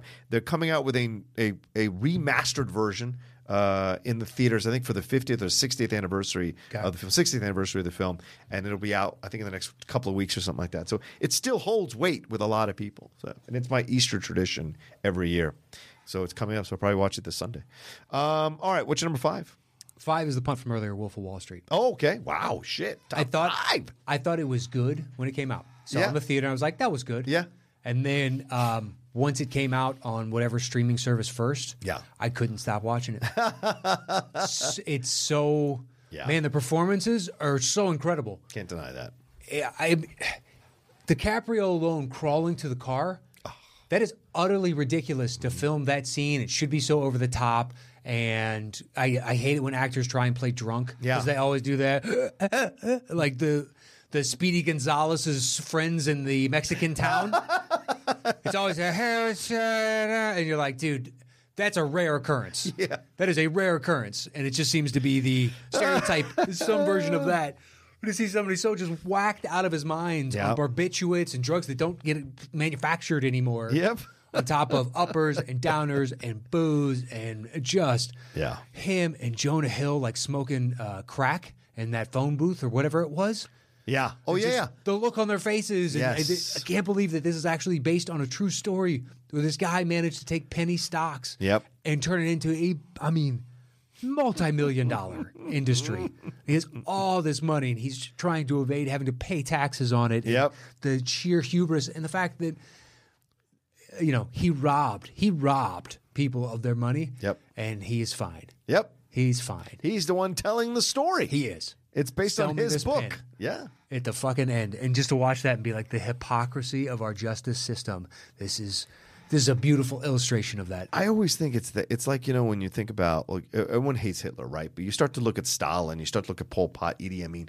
They killed way more people. Yeah. But like Eddie Izzard says in the stand-up, it's so overwhelming. They're almost like, good job, great job. Like with money is the same thing. The more you steal, the less you seem to get punished, and the quicker you're out of jail. True. But you shoot somebody, you're in jail for 20 years. You steal $500 million, you're in jail for 4 or 5, and you keep most of it. It's madness. Or perhaps you just relinquish the majority of the funds from the ill-gotten gains, and whatever real estate or whatnot, maybe you get to keep that. Yes. If you live in certain states, that cannot be seized, so you will retain. That's why a bunch of people live in Florida. Yeah. Athletes and whatnot. Oh, right, exactly. If they go bankrupt, you can't seize your home in Florida. So that's why a bunch of athletes and other rich people own homes in Florida. Makes sense. It does. If you got a Nick Cage kind of lifestyle where you just spend money all willy-nilly, it's good to own a home, somewhere where they can't take it. And, the difference between him and like Bernie Madoff is Bernie Madoff just straight robbed people. Yes. He's selling them a lotto ticket, and they're just paying in at, 10,000 here, 20,000 there, 100,000 there. They're buying what they think is a lotto ticket. Yeah. And it's a little bit more of you got yourself into this mess as opposed to Bernie Madoff just flat lying. Because somebody had to make a little bit of money on that. Yeah. It's kind of inevitable. If all these people, whoever got in early, more than likely all these people that are buying huge chunks, it drives the price of the stock up. Yep. There's demand. There's only so much supply. So the people who are early on, they may have, more than likely made some good money on that. Yeah, absolutely. I think he should have won the Oscar for this over Revenant. Yeah, not even close. Yeah, I like Revenant, but when he starts to change his mind about making a deal with the FBI, and he starts like convulsing in the speech, like that's incredible acting, man. And he becomes an animal. He becomes primal in that moment. You're just like, this motherfucker is insane. And you're right. The crawling I've said this before on another show, maybe one of ours. I said, you should not be able to graduate acting class until you can do that scene. Like that scene. Who can do that scene? That's what I'm saying. That means only the best are going to get out of this fucking class. Because that is such a difficult scene to do. Streep, Tom Hanks. Yeah, maybe. Maybe. Yeah, I know. That's a very specific criteria. It's such an incredible scene. It is. That's a good actor. I love the great actor. He thinks everything was hunky dory getting home. Oh yeah, and then flashing back to the reality, he's clipping mailboxes. It's just so good. It just kicks in out of nowhere. Tore up. It is, and it's a drop in the bucket of the financial holdings that he has. It doesn't matter. Crashes that helicopter. Yes. Oh yeah, the helicopter. That's right. And this is a true story. This is a true fucking story. Yes, it is. This guy's out walking around now. Yeah, he is. And some people, they're pat him very on the mad back, about it. Yeah. saying, "Hey, you don't do drugs anymore. You cleaned your life up. Good for you." And you're like, "Wow, yeah, only in America." Only in America. All right, my number 5 is The Good, the Bad, and the Ugly. That's a punt. Okay. All right. What's your number 4? 4 is Seven Samurai. That is a punt. Okay. Yeah. My 4 is Braveheart. That is not a 3-hour film. What? I looked it up twice. Are you sure? On IMDb and Wikipedia, it both lists the running time at 2:58. What? If you just Google it, I'm gonna Google look it up. says Hold like on. 301 or 302. If you're right, then I can adjust my list. But Wikipedia and IMDb, I was like, Braveheart's making this list, and I looked it up, and on IMDb, 2:58. You were right. I know. I was heartbroken. Oh my God. I just assumed. So did I, and then I Googled All right. Braveheart because I was just checking the links Yeah. on a bunch of these. All right. Gandhi has made the list. Yeah, I wrote it down. I got 258/302 next to Braveheart. And I was Gandhi made that was my number 11, so Gandhi makes I the wanted list. to be All on this list. That was my number 4, then The Good, the Bad, and the Ugly, and 5 would be Malcolm X. All right, so it did make my top 5. All right. Then where are we up to? Did you do your 4? Well, that was a punt. Which And your is? 4 was Seven Samurai. Oh, right. So do- then what's your number 3? 3 is Schindler's List. Yeah, I couldn't put it on the list. Really? Yeah, because it's our top 3-hour films. It's not a film I go back to and watch. I've only seen it twice. That's the beauty of it, though. It's an incredible film. It's one of the greatest films ever made. Can't deny it. But personal list, it's not a one I go back to and watch over and over again. So I had to cut it for that reason. But the indelibility of the scenes, I could start rattling off, Yes, you're right. just like we did with Wolf of Wall Street. Yeah, I remember everything. You're And right. you would, and you'd be Yep. like, oh, yeah, and then go this, and Yep. trying to convince Ray Fiennes that true power is actually sparing people. Yeah. When I saw that, and just the long con you're trying to play, and it works. Yep. Because It's much like when you brought up on Sports Time. I don't know if we actually ever talked about it on the show, and you're like, I hate these celebrations because they're getting so long. And I was like, I can't wait. It's been around for so long. Eventually it'll go minimalist or it'll go avant-garde. Yeah. And people will try like, oh, you'll do it now? I just do like this tiny little motion. Yeah. Who could do the best like one move? Yeah. It'll just kind of the ebb and the flow and the ebb and the flow. But yeah, Schindler's List to me, it's just for that reason. When he's on the balcony and he's just nonchalantly picking people off. Meanwhile, he just had sex with a Jew. Yeah. And Beth Davids, yeah. Yeah. the maid, yeah. And the party where he kisses her and then everybody's aghast. Yeah. And he could lose his position and potentially end up in like jail and whatnot. Right. For that alone. And we haven't even talked about the more harrowing side. Yeah. And the breakdown at the end of Liam Neeson with like this pen. Yeah. And Ben Kingsley just handing him a list and like, you have to understand, it doesn't matter. Right. You have saved an entire generation of people. Mm-hmm. And, you know. Well, the architect scene where the female architect is saying you're building the thing wrong. Oh, yeah. And she gets shot just for questioning it. Yeah. It's just ridiculous. And then they fix it. And then they fix it. How dare you? Right. Because they're like, we're not going to tell you that you're right. And if we kill you, you can't tell anybody else that you were right. That's just the brutal logic of it is overwhelming. In 12 Years a Slave, when Chiwetel's character I think he's an engineer, but he convinces it's not Fassbender, it's Cumberbatch. Yes. Let's build this raft, and we can get them much quicker, more efficiently, and we're not doing back-breaking work all day long. Yeah. And it pisses off Paul Dano and the other guy that are driving them.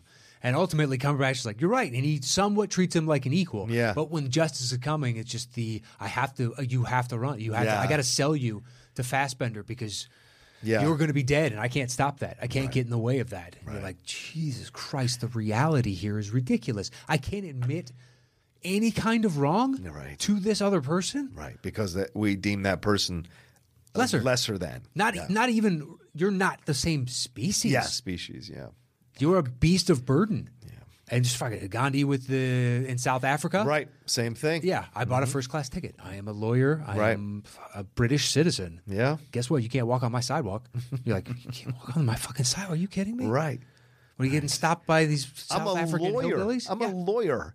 And you who just probably walked away from a fucking 7-Eleven, South African version of 7-Eleven, you're going to tell me I can't walk on the fucking same street as you? Yeah. Fuck you. I went to London for schooling. I am passed by the bar there. Yeah. To go before whatever magistrate or whatever it was, a guy in a wig. Yep. It's a common theme with a lot of historical, it's just the inequality that people give people. Right. We've treated each other shitty as soon as we could. Oh, yeah. The need for status is the hallmark of human interaction and human civilization is the need for status. You can lord it over another person. It's just it's how it always goes. Dude, me and a buddy, it's happening now. Yeah, we're pitching game shows for a while. Oh, nice. It was years ago, but one that we came up with, just the title was "I'm Better Than You." Because I figured when you're scrolling through, who doesn't stop at least once on "I'm better than you"? What is this? Yeah. And basically, it's one person, so it's kind of like there's a pool of contestants, and they don't know that individual's strength. And then there's a list of like questions and whatnot, and you get to choose the question and the person. Some of these people are like astrophysicists or historians or like professors or whatnot. But you have to I'm better than you at whatever this is. It could be a physical challenge. It could be a whatever, whatnot. And we had like all this stuff built in and made it into like a what was that game where you're running through the obstacle course and get knocked off? So there are aspects of that. Oh, like they became like Wipeout? Was it Wipeout? Yeah. So there are aspects of that. Like if you got it wrong, then we had like a door that would drop out that Ellen eventually did on. And I'm sure that existed on. Yeah. And just stuff like that. When you lose, boom, we just send you out in some unglorious way. Yeah. So we get a laugh out of it. Unfortunately, you failed. Boom, pot goes up. And we had all these mechanics built in. Nobody ever bid on it. Just like a lot. The vast majority of pitches. Yeah. We had another one that I thought would sell, but I think we were up against somebody who already produces a reality TV show, and he had one in development that we didn't know at the time, but it was close to. Wasn't the same, but it was close to. Right. You're like, oh, shit. Well, nobody really knew about that. But so Schindler's List. There we go. So Star Wars. So Star Wars. So that's your number 3. That's my number 3. All right. So my number 3 then is Lawrence of Arabia. It's not going to make my list. I didn't watch it for this. Oh, shit. You've still never seen it? No. God damn it, Nost. Dude, it's a 3-hour movie. It's more than that. It's I a know. 3-hour and 45-minute movie. Exactly. So you got to make time for something like that. I set aside for this for Gandhi and for Deer Hunter. All right. If you can stand to be in a movie theater with me for 4 hours, I will take you to Gandhi at some point. I mean, to Lawrence of Arabia at some Well, point. we should- Because they show it at the Egyptian and they show it at the Arrow all the time. Maybe we should have the show fucking pay for it, and then we figure out a way to make something for Patreon. Oh, that'd be brilliant. I'm down with that. All right. So, yeah, Lawrence of Arabia. I know. I can't believe I didn't put it 1 or 2, but it is where it is for a reason. It is a fantastic film. It's an incredible film. Almost 4 hours. Peter O'Toole, all this stuff, historical epic, really moving. If you enjoyed Gandhi, you're going to love Lawrence of Arabia. Omar Sharif, everything about this movie. If you haven't seen it, give it a chance. Go and watch it. And if you have seen it, you know what I'm talking about. The cinematography from David Lean is incredible. The story, the change in Lawrence, the uncomfortable moments that occur, that cause these changes. Anthony Quinn is fantastic in the film, and Aqaba and all the things that he overcomes in order to try to create this union between the Arabs and the English, and what it ends up costing him, and how it ends up affecting him as he leaves that theater of war and tries to assume a normal life. It's incredible. All right, what's your number 2? 2 is the punt from you earlier, The Good, the Bad, and the Ugly. Wow, 2. All right, go ahead. Yeah, But just, so good. it is so good. And I will more than likely watch it. I think Wolf of Wall Street will be probably the most watched on my list. Oh, nice. It's Maybe one of that or those. 2 Towers, just because it can be on at any point. Right. And I can watch for 10 minutes or the rest of the movie, and I'm Right. fine. Other ones, it's just like, if I'm in, I'm in. Right. And I don't want to start halfway through. Right. Good, the Bad, and the Ugly, I could. Sure. It wouldn't depreciate my enjoyment of it, but like, I don't know, Seven Samurai that we're going to get to. Yeah. I don't know if I need to start to finish that thing. Gotcha. That's more of a, I'm sitting down to watch this fucking movie. Yeah. It's a long movie. It is. It's an investment. But the good, the bad, I mean, it's prime Clint. It's one of the best Westerns of all time. Yep. It's such a simple story, but the characters are so vividly portrayed and brought to life, Yeah. and the dynamic between all of them. And as much as there is a quote-unquote good, he's not really good. Right. Yeah. No They're one's all clean. ugly. They're all ugly. Exactly. Yeah, and they're all bad. Yeah. And technically, from their vantage point, sometimes they're good. Yep. Just like the ugly with his brother. Mm-hmm. Just like that, you're not better than me. Right. You thought you could judge me because you're a priest. Yeah, But I'm the one that stayed home. I stayed home and took care of our parents while you ran off to Exactly. because you couldn't handle it. Exactly. So you want to judge me. And once again, you want to lord over your status over me. Fuck you. This is the real truth. This is really what happened. You didn't want to face it. You're a man of God. You just use that so you could be superior to other people. The truth is, you did this because you. I know didn't you're do it. bullshit. Yeah, exactly. So don't even try it. Exactly. I will cede a lot of the moral high ground to you, Yeah. which he is implying Yeah. in that. And then ultimately, it's like you are just as hypocritical Yeah. as I am. Well, not just as, but you have hypocrisy just like the rest of us. Right. And to see a redeeming quality of him, and now it's just like, wow, he stayed home. Maybe that drove him to rob and cheat and steal because he had to do something. He had to Right. steal his bread to feed the family, whatever the case was. Yeah. It's a gateway crime. Started small and just works larger and larger. Who knows? Yeah. Who knows? Right. But over and over and over, it's just beautifully cast, beautifully shot. The pacing is excellent. The music is second to none. yeah. Just, I mean, it's amazing when something like this comes out. It's just like, wow, everybody was firing on all cylinders. Just great script, cinematography, director, acting, music. Boom, boom, boom, boom, boom, just right across the board. Yeah, I feel like he was working it out with for a few dollars more and Fistful of Dollars. Sure. I feel like he was working it out, and then he nailed it in Good, the Bad, and the Ugly. Like everything, he knew exactly how to use Clint perfectly, how to use Lee Van Cleef, who they had already been in a film together for him, and Eli Wallach as well. So the combination of everything was just phenomenal, and the way it ends is just the classic. It is. Three-way showdown. Mexican standoff, baby. Yeah, total Mexican stand-up. And then to end it the way he did Screaming for Blondie, it's just brilliant. It's such a good movie. Yeah, it really is. I mean, you could... And you flip in the Civil War stuff, Matt. I was Good going to say, God. you could take that out. If people want to fault him for Sure. why did the story need to deviate to here, and I just think it's to give a broader scope to the story to show that Yeah. these people are bad, but so is everybody else. Yes. here's a war that's going on that neither side wants to really be in, but they're Right. needlessly killing each other over, especially this far west, over stakes that are irrelevant Yep. to them. It's just such a good movie. Yeah. We talked about it a lot. It destroys all the conventions of, religion, war, civilization, society, money, all of it. It destroys it all.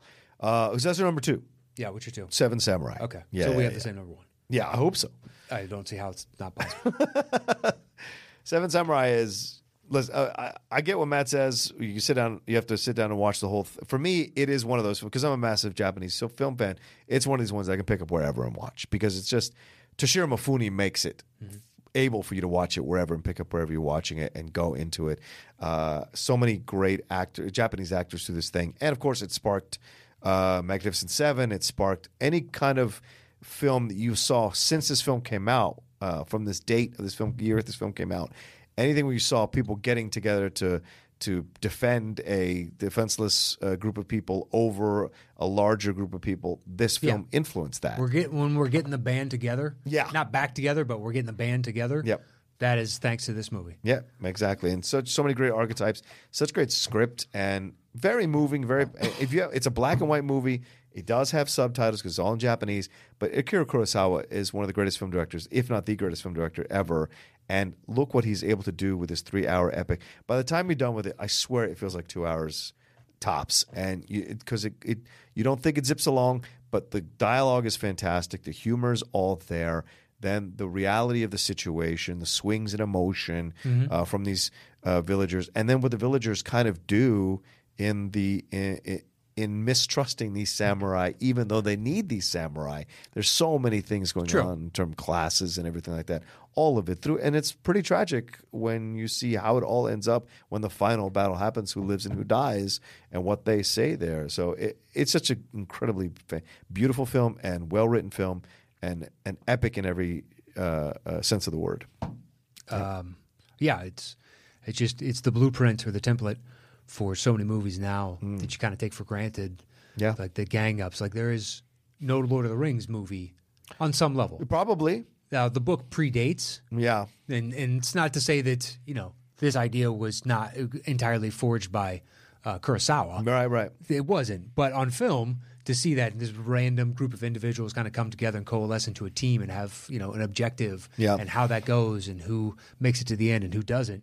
I don't think you have Dirty Dozen without this film. You don't have Magnificent Seven, obviously. Obviously, right. What was that 80s one, Battle Beyond the Stars? That one where they brought in everybody to fight this evil. Battle Beyond the Stars. Yeah, TV show. It was was it a TV show? Well, it sounds like Battle of the Network Stars first and foremost, but Battle Beyond the Stars. Yeah, it was like it's so generic. It was like a sci-fi from the 80s. Yeah, by George Papard, Robert Vaughn, a young farmer. Here it is is. this a TV movie? No, it was released in theaters. I remember I saw it. A young farmer sets out to recruit mercenaries to defend his peaceful planet, which is under threat of invasion by evil tyrant Sador and his armada of aggressors. Robert Vaughn, Richard Thomas, John Boysen, John Saxon, Sybil Danning, all these people. I remember seeing this in the theater.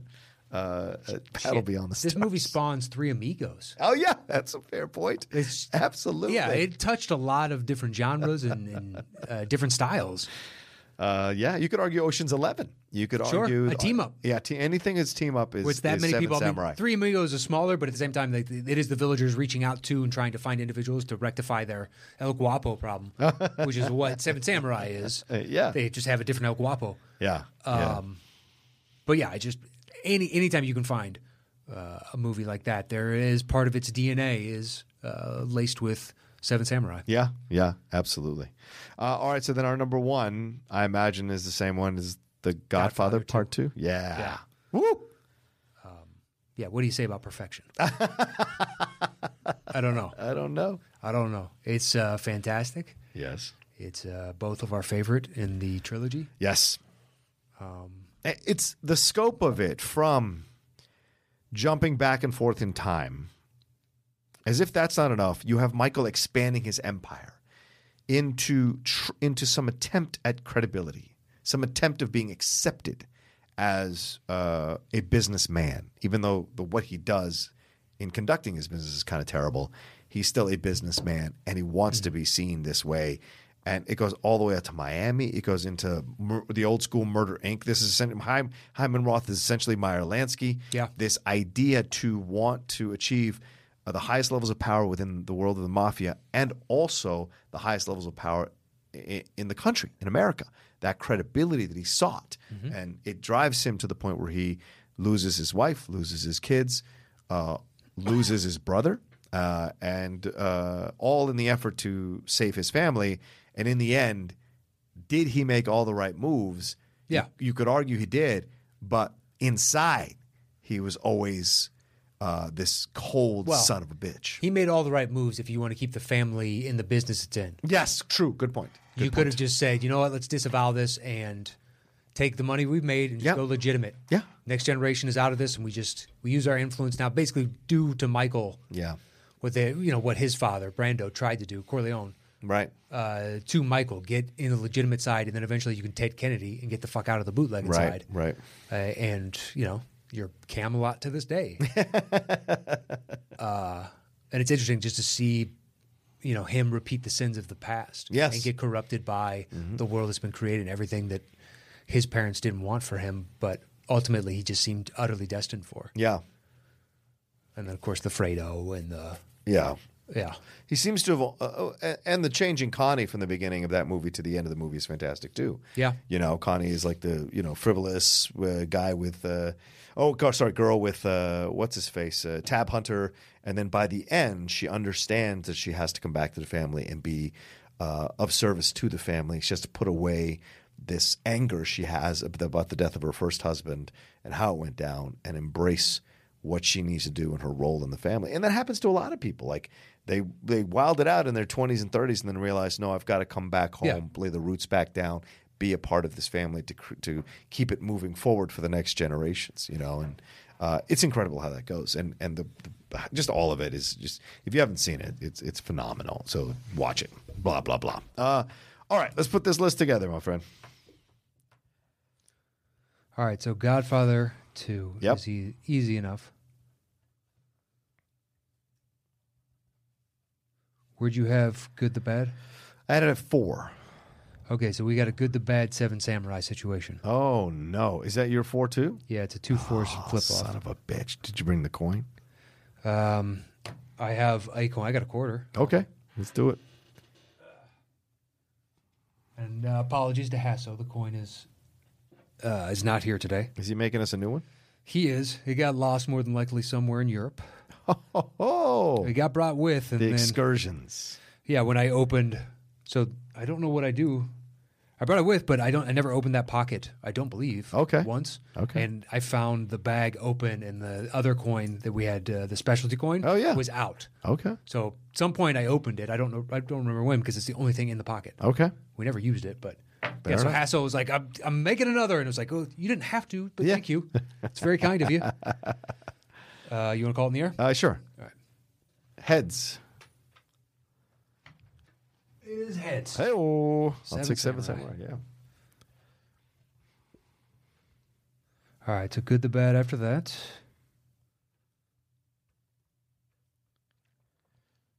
And your 3 was what again? My 3 was Lawrence of Arabia. Which I don't have. And Right. Schindler's, you don't have. Right. But what was your 3? Schindler's. Oh, wow. Do you want to move Good, the Bad, and the Ugly up there to 3? No. Oh, it's 3's already there. done. Okay, Yeah. gotcha. We're at number 4. We All both right. have Wolf of Wall Street. Where do you have that? I have it at 7. What was your 3 again? Schindler's. Let's put it there. And then we'll put Lawrence underneath. And then we'll go from there in terms of the comparisons. All right. Yeah, since I won the first, that's fine. I think Wolf is the next highest we have in common. Malcolm X. Don't we have Malcolm X in common? 6.5? That's mine, 5, yeah. And you have it at 6? Yeah, although that just got bumped up. Let's see, rejiggering. All right, Wolf of Wall Street next. Okay, that's fine. I have Gandhi at 10 now. So you can put Gandhi on the list if you want. Well, What's that's your the only next other one? commonality we have. Okay, done. So then after that, what's your next highest? My next highest is Ben-Hur at 6. Okay, Ben-Hur it is. Okay. And what's your next highest after that? The Wolf of Deer Hunter at 8. All right, I got Two Towers at 8. I think that opening is too long in one. That's why I didn't even count it for my list. So that's all. That's my argument. Like, I don't want to let the Lord of the Rings fans down. Fine. I don't want to fight. There it is. There it is. All right, I'm going to go get the thing. All right. You vamp. I will vamp. Yeah, so... Do you need tissue? No, I'm good. Yeah, Chicago People, that show should be out in a couple weeks. We have something in the hopper for the week after you hear this one. Working on a little show there for you, special little treat. And then Toronto, Houston / San Antonio, please email us at thetop10live@gmail with the number 10, the top 10 live. And in the subject area, put the city, and in the body, just you and how many ever. If it's just you, great. If it's you plus how many ever, just let us know. And we'll mark it, set it aside, let you know that we got the email. And then we'll move forward from there. But those are starting to really look doable. Once again, it's facebook.com/groups/ Top 10 Texas and Top 10 Toronto. But you can find those on our regular Facebook page, which is facebook.com/groups/ the Top 10 Show with the number 10. And that is the Top 10 Show. Boom. We'll have it on there, and then Wednesday or Thursday this week, we can tweet out the links for those. Okay. For the email and for the 2 Facebook groups for those shows. But they're rounding into form. You guys definitely stepped up if you wanted us to come there. So looks like those realities will be happening, and we'll start working on dates very soon. Woohoo! So you ready? Let's do this thing. The top 10 3-hour films, yeah. At number 10. The Two Towers. At number 9. Ben-Hur. At number 8. Gandhi. At number 7. The Wolf of Wall Street. At number 6. Malcolm X. At number 5. Lawrence of Arabia. At number 4. Schindler's List. At number 3. The Good, the Bad, and the Ugly. At number 2. Seven Samurai. And our number 1 top 3-hour film is The Godfather Part 2. Nice. All right. There you go. And this was all thanks to Robert Haley. Yes. Old Bobo. Bobo. Hey, Bobby Bobo. Who submitted the topic on Patreon. He's a Boss Hog level. Nice. And at that, you get to be part of the list of people that submit ideas for a topic once a month. You get the old school feed. You get a shout out on the show. You get all kinds of different stuff. We're working on more perks. There's the old episodes that go up. And you get those as well. Nice. And our thanks to you, Robert. Here's what he said. Here is his list. Robert Haley says, "Thanks for choosing my topic, gents.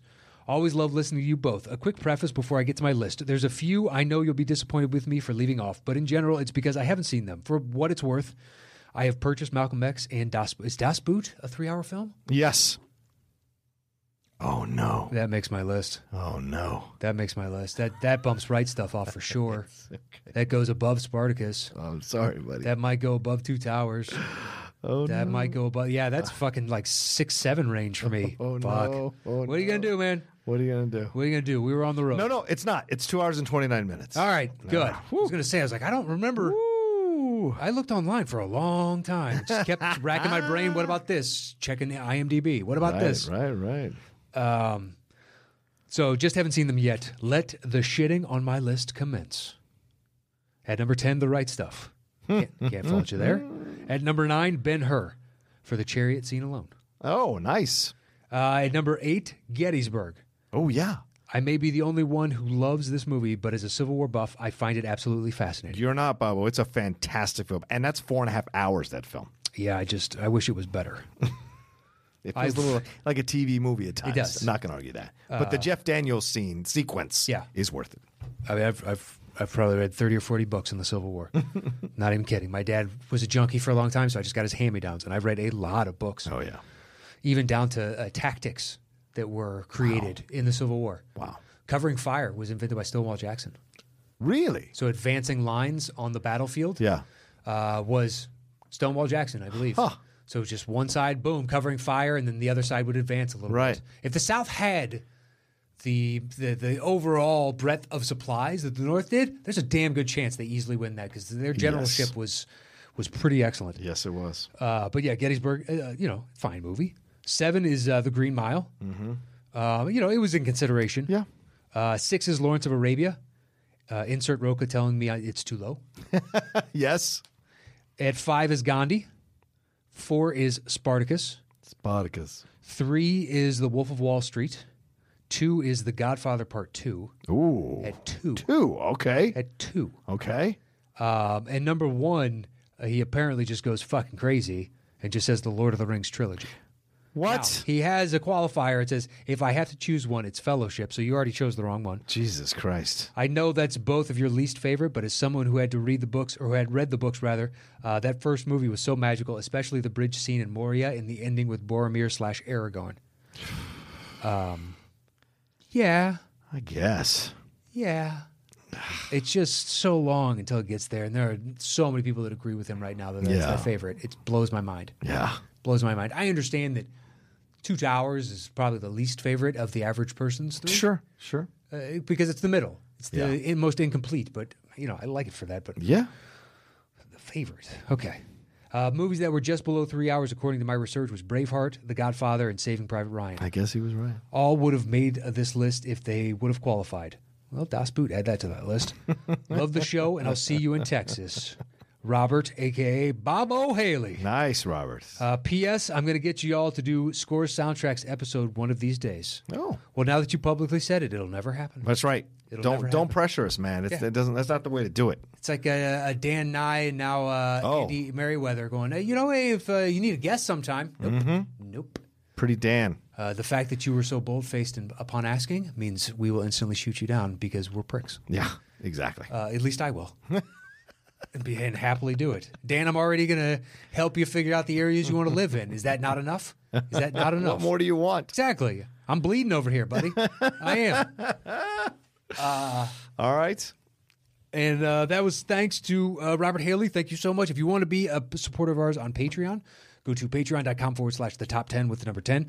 And like we brought up earlier, any support that you can give to the show, whether it's leaving a review on your podcast feed of choice, whether that's iTunes or Stitcher, SoundCloud, Google Play. I swear to God, it's on there. Some people can find it, some people can't. I don't know how to help you with the search algorithm. Yeah. It doesn't make sense to me, and I can see the back end, which is weird for Google. Yeah. But it's Chicago. Numerous people are saying, sometimes it's really difficult to find shit on there. And you're like, wow, from Google. Yeah. Doesn't make any sense. That's strange. It is.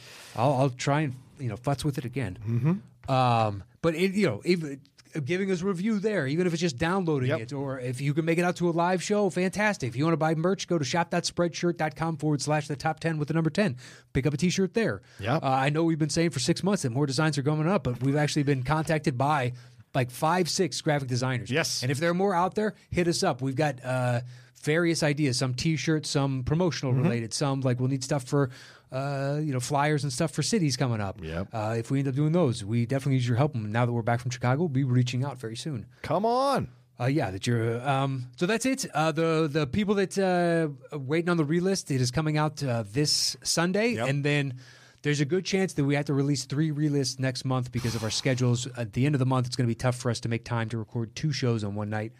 We're so it's getting tight at the end of the month. So if that's the case, we'll still draw all the names and get who you are and figure out what the list is going to be. Yeah. And then it'll just be recorded and released, the beginning of May. Yep. So just look for that. We're not going to stiff you. You'll have to wait a week to hear it more than likely. Yeah. And I think that is it. You can follow me at Matt Nost anywhere online. What about you, sir? You can follow me at The Roka Says on Twitter and on Instagram. And again, big shout out and thank you to everyone who came out to our Chicago show. I'm sure it's not the last shows. I'm not sure it's not the last time we're going to mention it, but just want to say thank you so much. And Matt and I had a great time meeting all of you, talking to all of you, and keep an eye out. There's more coming down the road. Yeah, hopefully we have announcements very soon. But look for those Facebook groups or hit us up at Top 10 Live with the number 10 at Gmail. Top 10 Live at Gmail. The Top 10 Live at Gmail. There you go. All right. We'll see you next time on the Top 10 Show.